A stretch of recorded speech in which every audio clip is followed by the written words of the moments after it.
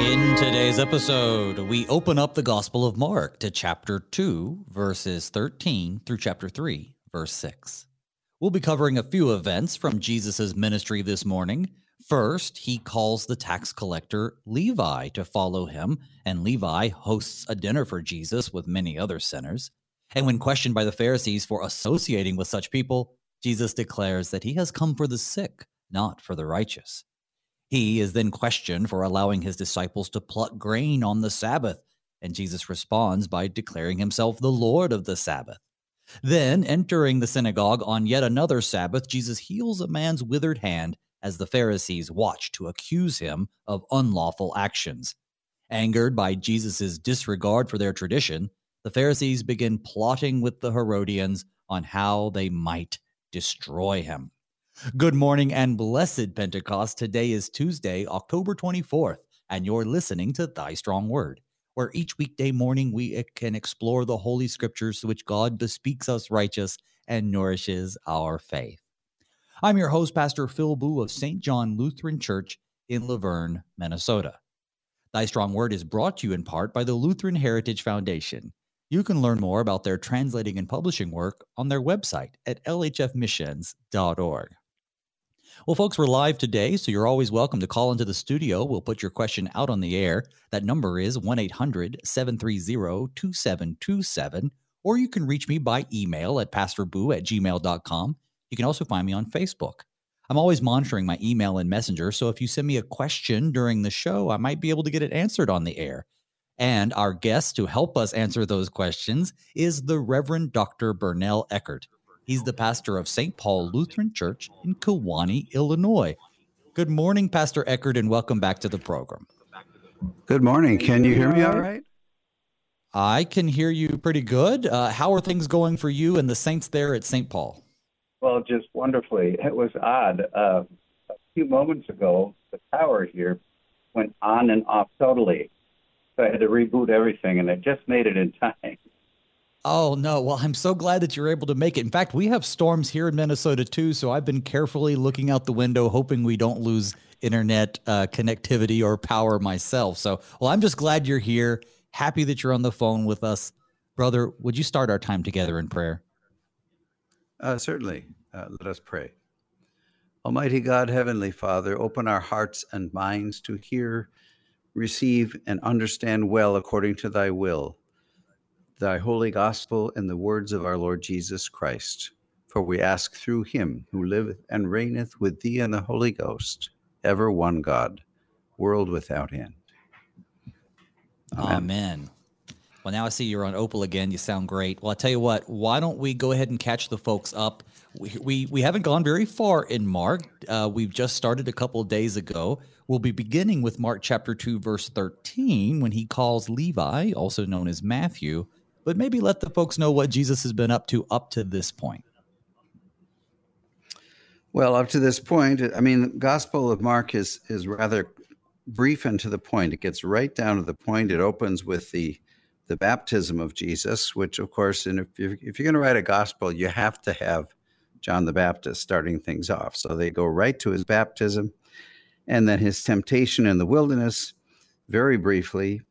And following that, he begins to preach and to drive out demon and heal. And then he begins here to call his disciples. So that's where we're at. Yeah, and it's kind of a very one thing after another in the Gospel of Mark. He doesn't really let us catch our breath too much. But here we are. He's going to be calling Levi. When we last saw Jesus, he had healed a paralytic in Capernaum. And now, after all of that that went on at that synagogue, we have verse 13. Jesus went out again beside the sea, and all the crowd was coming to him, and he was teaching them. And as he passed by, he saw Levi, the son of Alphaeus, sitting at the tax booth. And he said to him, "Follow me." And he rose and followed him. And as he reclined at a table in his house, many tax collectors and sinners were reclining with Jesus and his disciples, for there were many who followed him. And the scribes of the Pharisees, when they saw that he was eating with sinners and tax collectors, said to his disciples, Why does he eat with tax collectors and sinners?" But when Jesus heard it, he said to them, "Those who are well have no need of a physician, but those who are sick. I came to call the righteous, not the righteous, pardon me, but sinners." Okay, pausing there at the end of verse 17. So he goes by the sea again, and there in the booth is Levi the tax collector. Brother, unpack this for us. Take it through it. Who's Levi? What's a tax collector doing in a booth? I don't think that really resonates with our modern audience. Well, of course, Levi, we also know as Matthew, who goes alternatively by the name of Levi in this gospel. And the tax collectors, of course, probably many people understand this, but in case someone doesn't, the tax collectors were appointed by the Roman government to assess and to receive custom taxes from the people. But the Roman government didn't really care how they got it, so they were quite free to take as much as they wanted and give the portion of the Roman that the Romans requested to them and pocket the rest, which they customarily repeatedly did, which is why you find in this gospel and other places the almost identification between the word sinner and tax collector. The tax collectors were the public sinners. They were public thieves, and no one can do anything about it. Sort of like what we have going on in some of our larger cities these days, only under different circumstances. So that was what he was. And all we have, according to this gospel in St. Matthew as well, is that Jesus sees him and calls him to follow him. And he leaves and follows him immediately. I think of, there's that popular series, The Chosen, and sometimes they get it right. And I think one of the things that they have right, in case anyone's had occasion to see that, is how Matthew is depicted as being someone who is really despised, even by the company of the disciples, as it turns out. And that's quite understandable because he was coming from a position of being openly antagonistic toward the people he was supposed to be one of. He was a Jew, but he acted on behalf of the Romans to bilk the Jews out of money for himself. So he was despised by everybody. And here Jesus, it's really quite amazing that he did this. And interestingly, I think, I'll look back for a minute, in this gospel, well, you have, he called Simon Peter and Matthew, then he called James and John, and then comes then comes Matthew. So he's one of the first ones called, which is also remarkable. And it leads quite naturally to the complaints of the Pharisees, who were already looking for something to accuse him of, and they didn't have any trouble here. In fact, this entire context is one in which they're out to get him. And the first way in which they seek to get him is by calling attention to the fact that he is associating with this untoward band of people, because all these friends of Matthew then eat with him, and he's in their house, and he's eating with publicans and sinners, or publicans or tax collectors, namely sinners. What's he doing with them? Why should he have a following? Doesn't this sort of speak for itself that he's one of them? Turn away from him and come back to us. I think that's the clear implication of what's going on when the Pharisees complain that he's eating with sinners. They don't just innocently ask this question. They're asking with an aim to destroy Jesus already. So that's where we're at in the first place. Yeah, you mentioned about him taking up taxes and people not liking it. I think it's worth people knowing that, there were lots of taxes back then, just as there are today. And you're right, tax collectors generally got paid on whatever they could collect over what they had to. But you had Herod's taxes. This would be almost like local taxes. This would be in addition to all the Roman taxes. There was the temple tax. There were toll road taxes. There were customs duties, right? So just like today, if there were customs or, goods that were transported across borders, well, there would be substantial taxes collected, especially at those key trade points. Perhaps that is the booth that Matthew was in, maybe a crossing or something. But he's right there at the shore too. And then, of course, there's the Roman tribute tax. This is the one that I think the Jews were the most resentful of because it symbolized that Roman domination. And so I'm correct in saying that Levi and Matthew, he's a Jew, correct? Oh, yes. Son of Alphaeus. So it was like one of their own. Yes.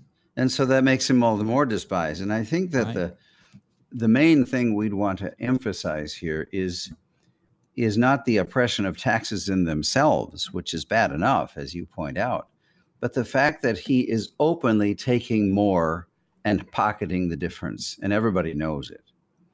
So that's the kind of character he is and associates with. I mean, it's clearly no wonder that the Pharisees were upset. Oh, yes. Even his own apostles, even his own disciples were upset, no doubt. Oh, yeah, I'm sure they were not happy with this guy being brought in. It's like, you're bringing someone in who doesn't look good for the cause, Jesus. So I don't know that we should associate with this guy. And I think we'll talk about that in a minute. But I want to look a little bit at the immediacy of his following, though. So interestingly enough, Mark loves the word immediately. He uses it a lot. And yet he doesn't use it here, although we still get the sense of immediacy. He tells him, follow me. We don't know that he said anything else, but this is what's recorded for us. And it's revealed that he rose and he followed him.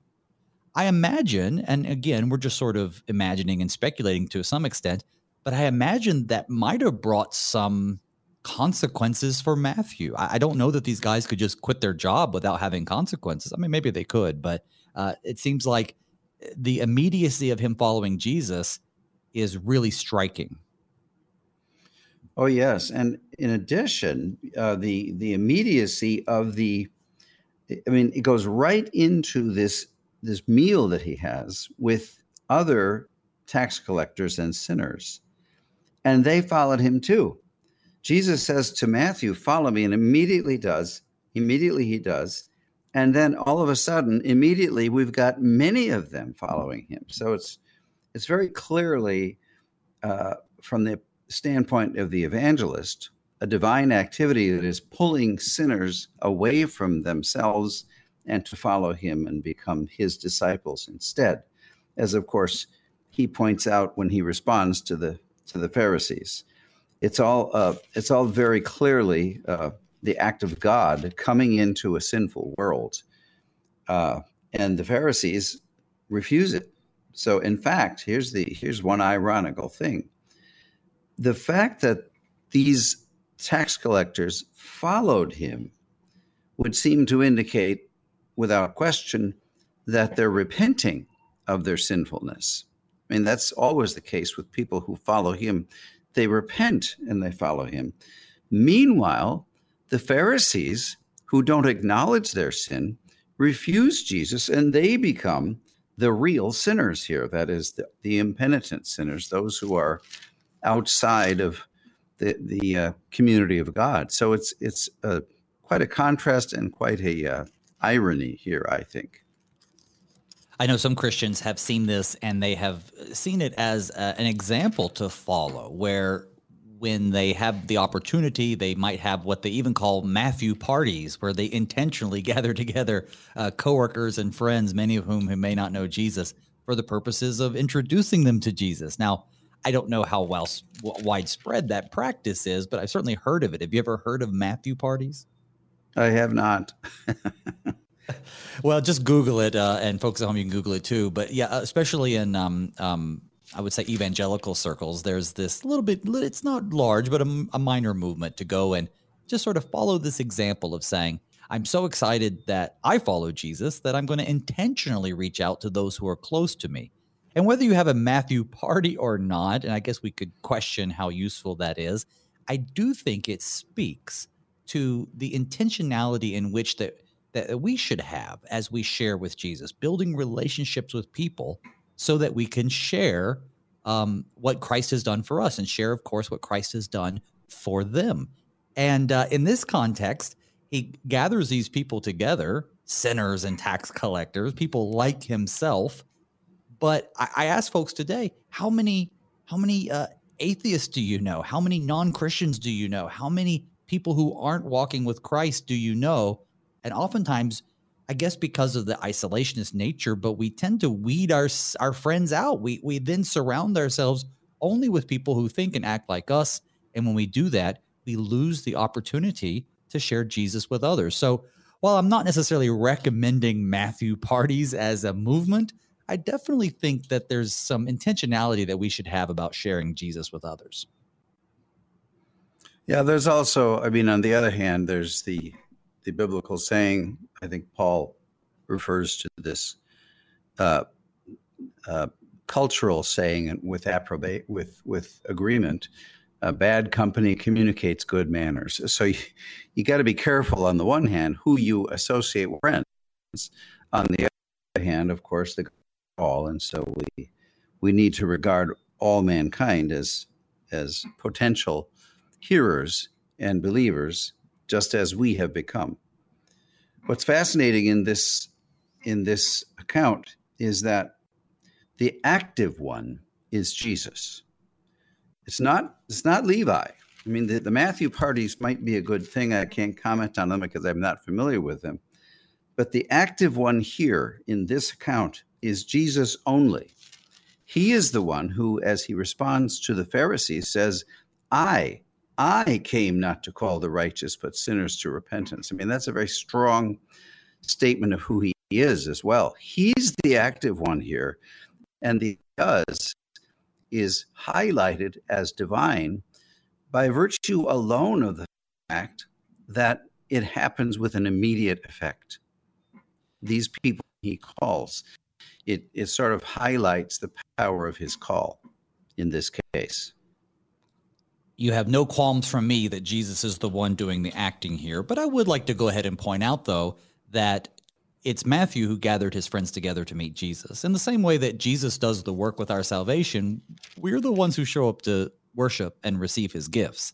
So I don't want to remove the evangelistic aspect of this text. In fact, I'd like to emphasize it. Of course, Jesus is the one who does it, but I don't know that we even have evidence within the text that these men followed Jesus. At least, and maybe I'm missing it, which has happened before. But is there anything in the text that says that the people who were gathered then were disciples of Jesus? Certainly Matthew or Levi followed him. Well, you have in verse 15, which we just went over, they sat together with Jesus and his disciples, for they were many, and they followed. Who were the many that followed him? I would think that is a reference to those who were eating with Matthew. I mean, I don't dogmatic a statement that everybody there ended up following him, but I think that the thrust of this text here, of these verses, is that as soon as he called Levi, and as soon as Jesus ate with these tax collectors with his disciples, they followed him too.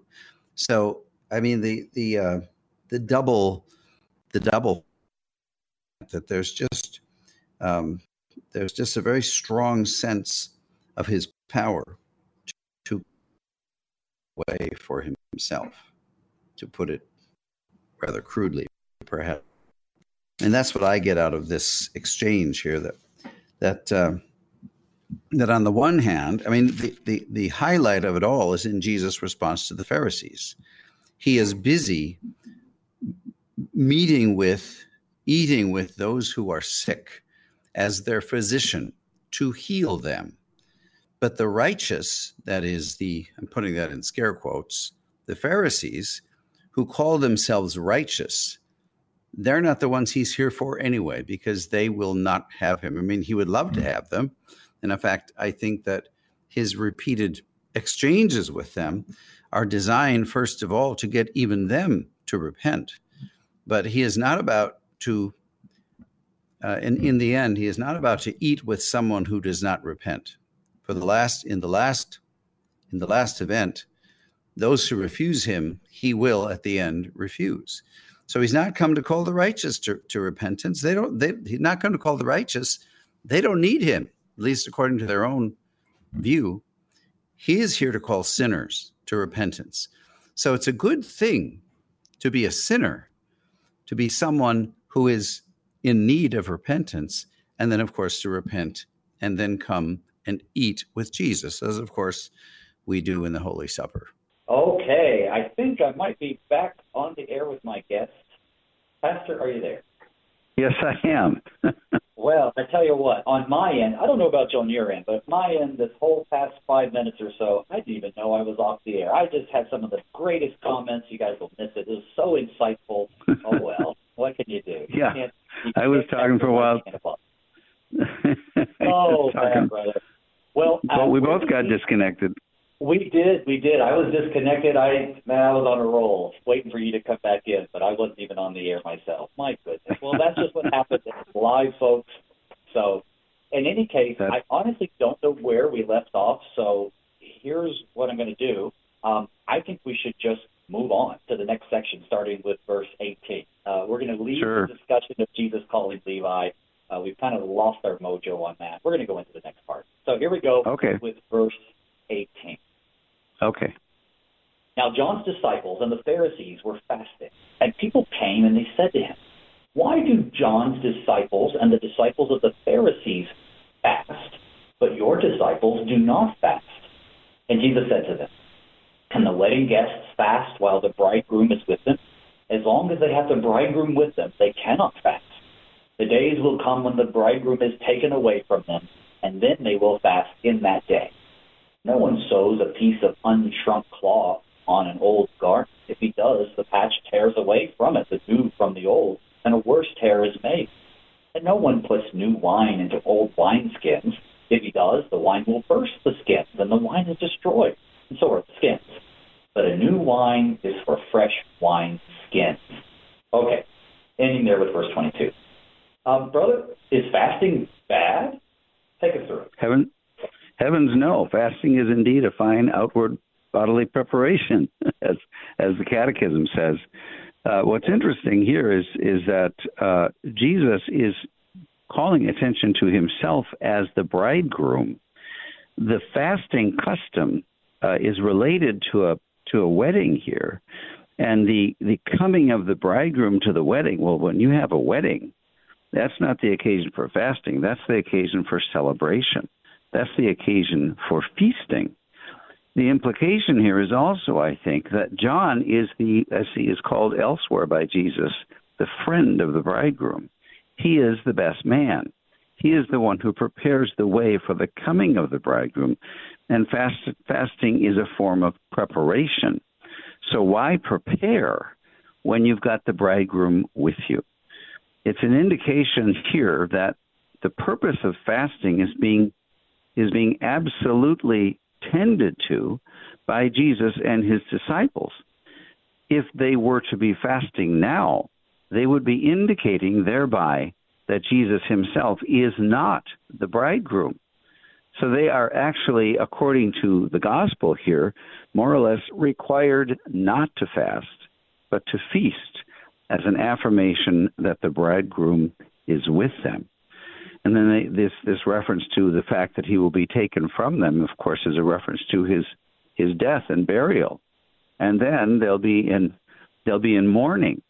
And mourning is associated in many cases with fasting. So the whole thrust here is that the traditions of the Jews, including the tradition of fasting, are meant to highlight the coming of the Christ, the bridegroom. And at every turn, he is emphasizing the fact that that's who he is. And that's why he goes into the new cloth and the new wine and the need for new wineskins and so forth. The Pharisees are just caught in the old, and for them, evidently for them, the scriptures are ends in themselves. They are not indicators or pointers pointing forward to the coming of the Christ. And at every turn, he is telling them in various ways exactly who he is. He's the bridegroom. He's the Christ. Well, it says here that John's disciples and the Pharisees were fasting. So I understand Jesus' metaphor, especially in the way in which you explain it. What was the fasting practice of, say, John, I assume it's John the Baptizer's disciples, and the Pharisees I mean, how is that different? I mean, were those fastings related to mourning or penitence or what? What was the difference? Well, I think that the fasting of, you've got for example, the Jesus parable of the Pharisee and the publican. The Pharisee boasts that he fasts 5 times a week. Similarly, the disciples of John the Baptist were also fasting, albeit in their case it was the proper use of the fast, whereas in the Pharisees' case, they're using it as ways to call attention to themselves. But in both cases, they are meant to be looking forward to the coming of the Christ. So it would be pointless for them to continue to fast when he comes. And in fact, some of his disciples had been disciples of John, and now, of course, they're no longer fasting. This is also related to what comes next. I mean, in every case, the Pharisees are attacking him for something which would almost be legitimate if he were not the Christ. But the fact that he is the Christ would make it illegitimate for him to continue to engage in these rituals which were intended to prepare them for the coming of the promised one. So he's not only something that we miss. Yeah, I'm glad you're emphasizing that, because that is something we miss, is that we often think of them, just out to get Jesus, and that's true. But I think we forget why they're out to get Jesus. They genuinely believed he was a blaspheming usurper of the Messiah's role. And, of course, they're wrong, and they had to ignore a lot of evidence and be dedicated to a lot of their own ideas and traditions to come to that conclusion, but that still happens today. But, yeah, so I'm glad you brought that up. Please continue. What's that? Well, I was just saying, please continue. Yeah, that was great. I mean, please continue. Yeah. Okay. There's one more thing about the wineskins. I always think of the ironical fact. I know this is in Luke's writing, but there is a fine demonstration of putting new wine into an old wineskin in the first chapter of Acts. Recall what happened to Judas. He burst asunder, his bowels gushed out. That's what happens when you're not of a new creation. If you're not a new creation, if you are a pretender, if you're a hypocrite, such as Judas was, you will burst because of the new wine. In this case, I'm thinking of the sacrament. He burst asunder, literally. He was a living indication, or a dead one now, of what happens when you put new wine into an old wineskin. He burst. You have to be a new creation. This is the Markan version, I would suggest, of John 3. To be born again, you must be a new creation. What matters is being a new creation. And the coming of the bridegroom is the coming of a new family. Because when there's a wedding, there is a new family.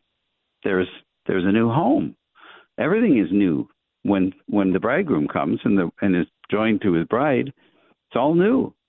If you're not going to receive or accept the bridegroom, well, you're going to be in big trouble. I think that's what he's getting at here in his images. Well, we definitely see a contrast here between the ways, the rules, the rituals of the Pharisees and the ways of Jesus, who's proclaiming the freedom that comes with the arrival of the kingdom. We see that in this description of trying to put new onto old. In the next segment that we're going to listen to now, Jesus again comes into conflict with the Pharisees, starting with verse 23. One Sabbath, Jesus was going through the grain fields, and as they made their way, his disciples began to pluck heads of grain. And the Pharisees were saying to him, "Look, why are they doing what is not lawful on the Sabbath?" And Jesus said to them, "Have you never read what David did when he was in need and was hungry, he and those who were with him? How he entered the house of God in the time of Abiathar the high priest, and he ate the bread of the presence, which is not lawful for any but the priests to eat, and also gave it to those who were with him." And Jesus said to them, "The Sabbath was made for man, not man for the Sabbath. So the Son of Man is Lord even of the Sabbath." Well, I'm sure that last line really got their blood boiling. But starting at the top, what law were they breaking by just plucking a few heads of grain on the Sabbath? What's fascinating here is that the Pharisees are totally clueless because they're concerned about the Sabbath day, and what now Jesus does is he doesn't answer with an example of someone else breaking the Sabbath day, but of someone else breaking a different stipulation, namely David and his disciples. And that account in 1 Samuel can only be properly taken as a foretaste of the coming of Christ, because David and his disciples were going through the fields, and they came to the priest, and he gave them the showbread because there was no other bread for them to have. So he gave it to them. This was all a prefiguring, I believe, of the coming of Christ. So in fact, this occasion where Jesus' disciples are going through the cornfields and eating the grains is what puts flesh on the bones of that particular event. This is the fulfillment of that event itself.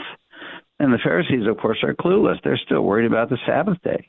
They don't understand that everything that had gone on before is now reaching its grand conclusion, which is why now he doubles down on the Sabbath. The Son of Man is Lord of the Sabbath.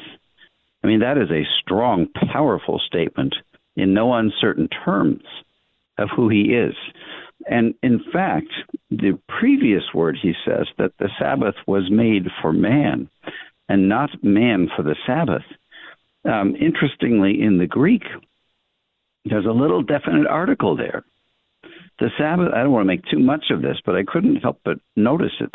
The Sabbath was made for the man, as a way of saying perhaps that the whole point of your Sabbath requirements was that they were made to point our attention to the coming of the eternal Sabbath rest that the Christ will bring. And here he is. That's why the Sabbath was made, for pointing forward to the Son of Man, who of course is Lord of the Sabbath, because he is the origination of it. If they were upset before, they're really upset now, because as far as they're concerned, he's obviously blaspheming, all because they refused to receive his word in the first place. It just gets uglier and uglier. You know, I was thinking about this the other day when I was on, I think it was Amazon or something like that. I was shopping online, and some very strange products started popping up. And I don't know why the algorithm decided to bless me with these products, but they were things that Jews, some very strict observant Jews today, use to help them observe the Sabbath. For instance, there were special lights that they didn't have to, I think they could wave their hand over it to turn it on, so they didn't have to flip a switch. There was special tapes and Velcro pieces they could put in the refrigerator so that the light in the refrigerator wouldn't come on the Sabbath. There were all kinds of these different things so that they could do as little work as possible. I think what we see here is a very similar thing. You know, Jesus says that the Sabbath was made for man, not man for the Sabbath. And while I certainly don't subscribe to the way that modern observant Jews do it today, I've seen this even in Christian circles. I remember growing up, there was a big debate at the church that I went to whether or not playing softball was lawful on the Sabbath. They had a church softball team, and one church thought it was lawful to practice on the Sabbath, and the other one said it wasn't. I went to a church where we would go to lunch after, and the pastor would chastise the waitress for working on Sunday while she served him. So I can see that this observance of the Sabbath and what the Sabbath and that Sabbath rest really is, as you've already said, fulfilled in Christ. But still today, people confuse the Sabbath or even the purpose of going to worship with something we have to do to please God. That's not what it was ever meant to be, correct, brother? Correct. And not only that, it's sort of funny. Sunday is not really the Sabbath day. Saturday is. Sunday is the first day of the week. The reason we especially worship on Sundays is not due to some Sabbath requirement, but because that's the day on which Jesus rose from the dead. It's a weekly, undeniable indication of what happened on one particular Sunday, that he rose from the dead. So, I mean, if you're going to be real strict about the Sabbath, you're going to have to be like, well, the Seventh-day Adventists, I suppose, or the Mormons, and others who observe their Sabbath on Saturday. Well, they're stuck in the Old Testament, as indeed were these Pharisees.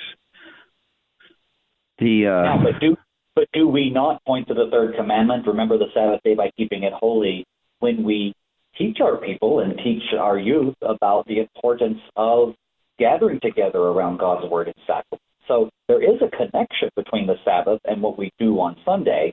But as you're pointing out, when we gather around and honor the Sabbath, it's about receiving our rest that we find through the work and life of Christ, not some sort of make sure we don't turn on the refrigerator light because it'll anger God. Well, in fact, Christ himself is the Sabbath. I will give you rest, he says. And the true rest is not just, abstaining from work one day of the week, but the eternal Sabbath. I think it's interesting that if you look at, for example, the creation week in Genesis, the seventh day does not have an evening. It's just every other day of the morning and evening, not the seventh day. Even in the original words that we hear from God, there is a sense that the Sabbath means something more than what at first meets the eyes. The Sabbath is meant to be something that there remains for the people of God to enter into, as Hebrews says, talking about the 95th Psalm. Christ himself is the Sabbath. And so we should fear and love God that we do not despise preaching and his word, but hold it sacred and gladly hear and learn it. That says nothing at all about a day of the week. It's about hearing the word of God, the word of Christ. That's the fulfillment of the Sabbath command. It's Christ himself. Christ fulfills it on our behalf, and the rest that he earns, he gives to us. He is our rest, as you pointed out. I think that's great. I tell you what, I think that we should take just a couple of minutes for a break. I know we're a little late. I'd like to do that, even though we've messed up a little bit and had some music play. But folks, we will come back and finish up our text for today, which is going to be the first 6 verses of chapter 3. So don't go anywhere. We'll be back, folks. Thanks for sticking it out with us. See you on the other side.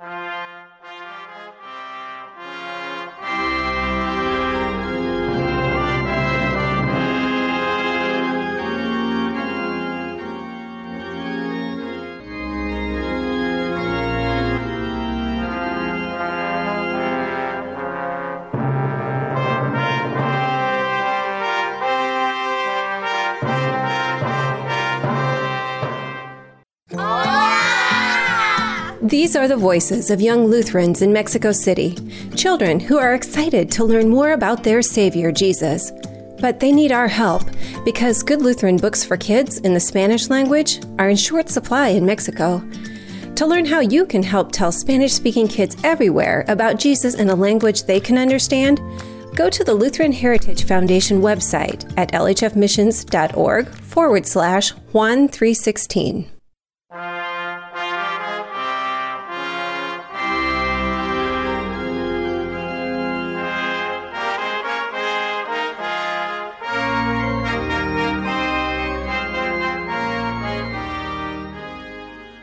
Welcome back, dear listeners. I'm Pastor Phil Boo, your host, and this is Thy Strong Word. With me this morning is the Reverend Dr. Bernell Eckhart, pastor of St. Paul Lutheran Church in Kewanee, Illinois.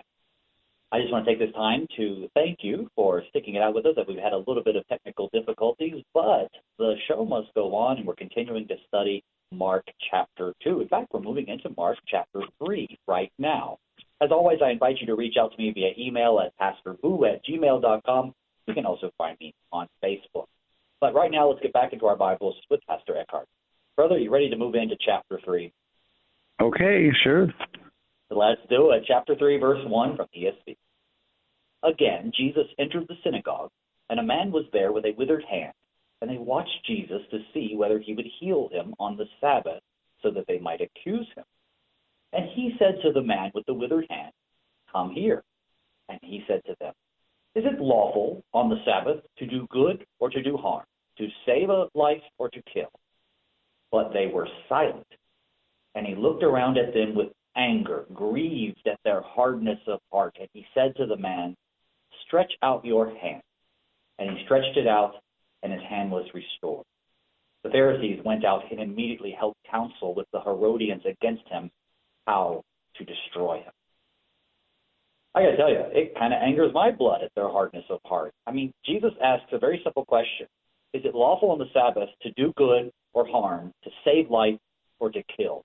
He even phrased it in such a way that gives you the answer he wants you to give, but they could not bring themselves to, I guess, agree with Jesus, might be one way to look at it.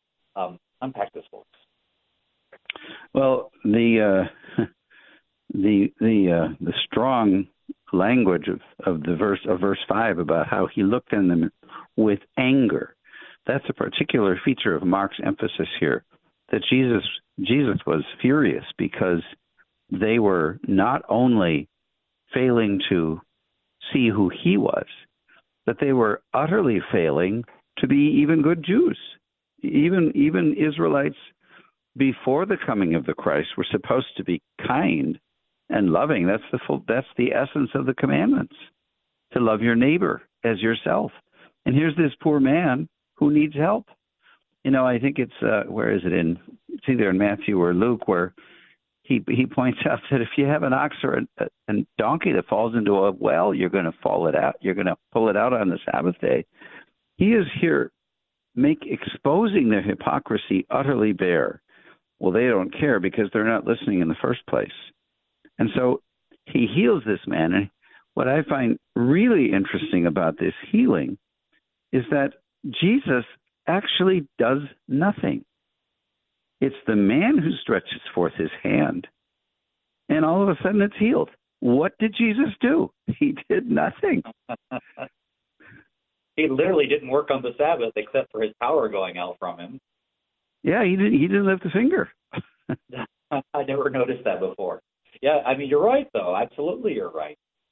One modern, I guess, correlation I could think of this would be if we were in the middle of the liturgy, and let's say it's a nice feast Sunday, very, very high church, however you want to call it. All the smells and bells are out, Christmas or something, and someone in the congregation begins to have chest pains. They clutch their chest and they go into the middle.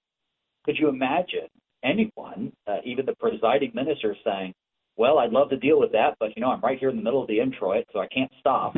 Or, I'm preaching, so it would be inappropriate for me to come down and help this person.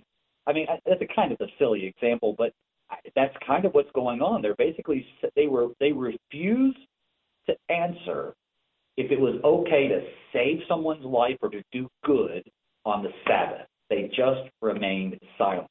Now, here's the deal. I think they know that it is okay to save life on the Sabbath. I think they know it is okay to do good. I mean, we see even with the eating of the grain, there's testimony in Deuteronomy where travelers can eat some grain. And so I think they know good and well that even they would help someone. Elsewhere, Jesus kind of brings this out. But they cannot bring themselves to agree with Jesus. That's the hardness of their heart, that even when he says things that they might agree with, they refuse to acknowledge it. Do you see it that way? Oh yeah, I mean, the blindness is palpable. This is in the synagogue. This is on the Sabbath day, and the whole point of it all is to receive with gladness of heart the word of God, whose heart, again, is the coming of the Christ, whose coming is indicated by the fact that he can heal people. I mean, what more could he possibly do to convince them of who he was? They're not interested in being convinced. This is the face of wickedness. Yeah, sorry to interject. I just agree with you wholeheartedly. I don't think there would be any amount of evidence. Even if a man should return from the dead, they still won't believe. They have Moses and the prophets, Jesus says in the parable of the rich man and Lazarus. I mean, he makes it very clear. that they have this hardness of heart. And so what is their response to the fact that Jesus healed somebody on the Sabbath? Well, they decide that that's enough to destroy him. The Pharisees went out and immediately held counsel with the Herodians. Herodians were kind of like a third party. If you have the Pharisees and the Sadducees being the conservatives and liberals, you have the Herodians. They're like a third party. They were a little more they were obviously for King Herod and Herod's, the Herodian kings. They were a little bit more okay with the Romans. They worked with them more. But in any case, even though they had plenty of disagreements with the Pharisees, they found a common enemy in Jesus. And so they got together, and now they're trying to figure out how to destroy him. And really, why? Well, it isn't because he healed on the Sabbath.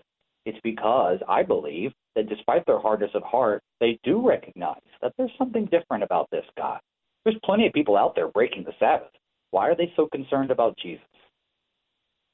The fact that they want to destroy him is another indication from Mark of what is really behind all this. It is not merely wickedness; it's demonic. His struggle, his fight here is against the devil, and the devil is of course now in the hearts and minds of these Pharisees.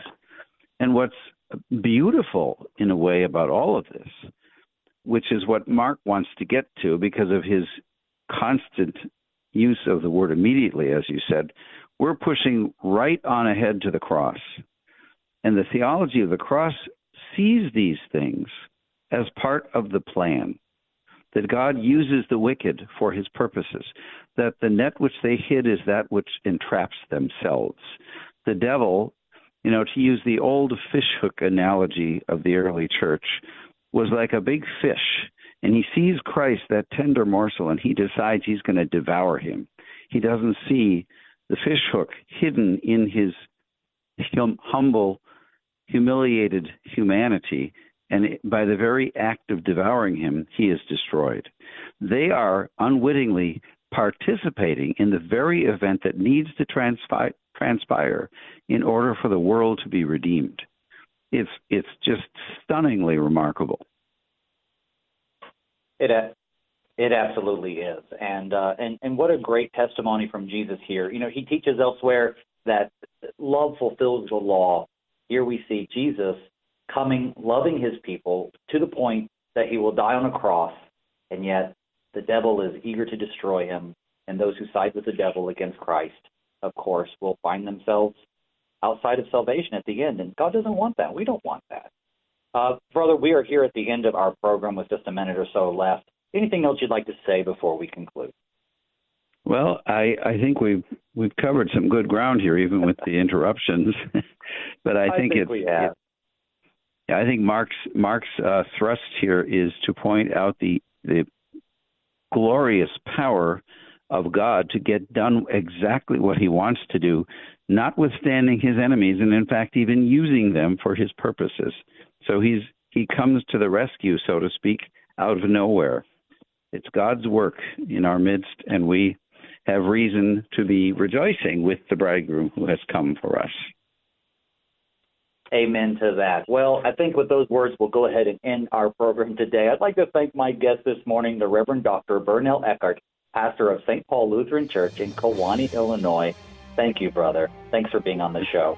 Folks, it's been my pleasure. Until we meet again, may God's peace and blessings be with you all as we pray, Father, keep us in thy strong word.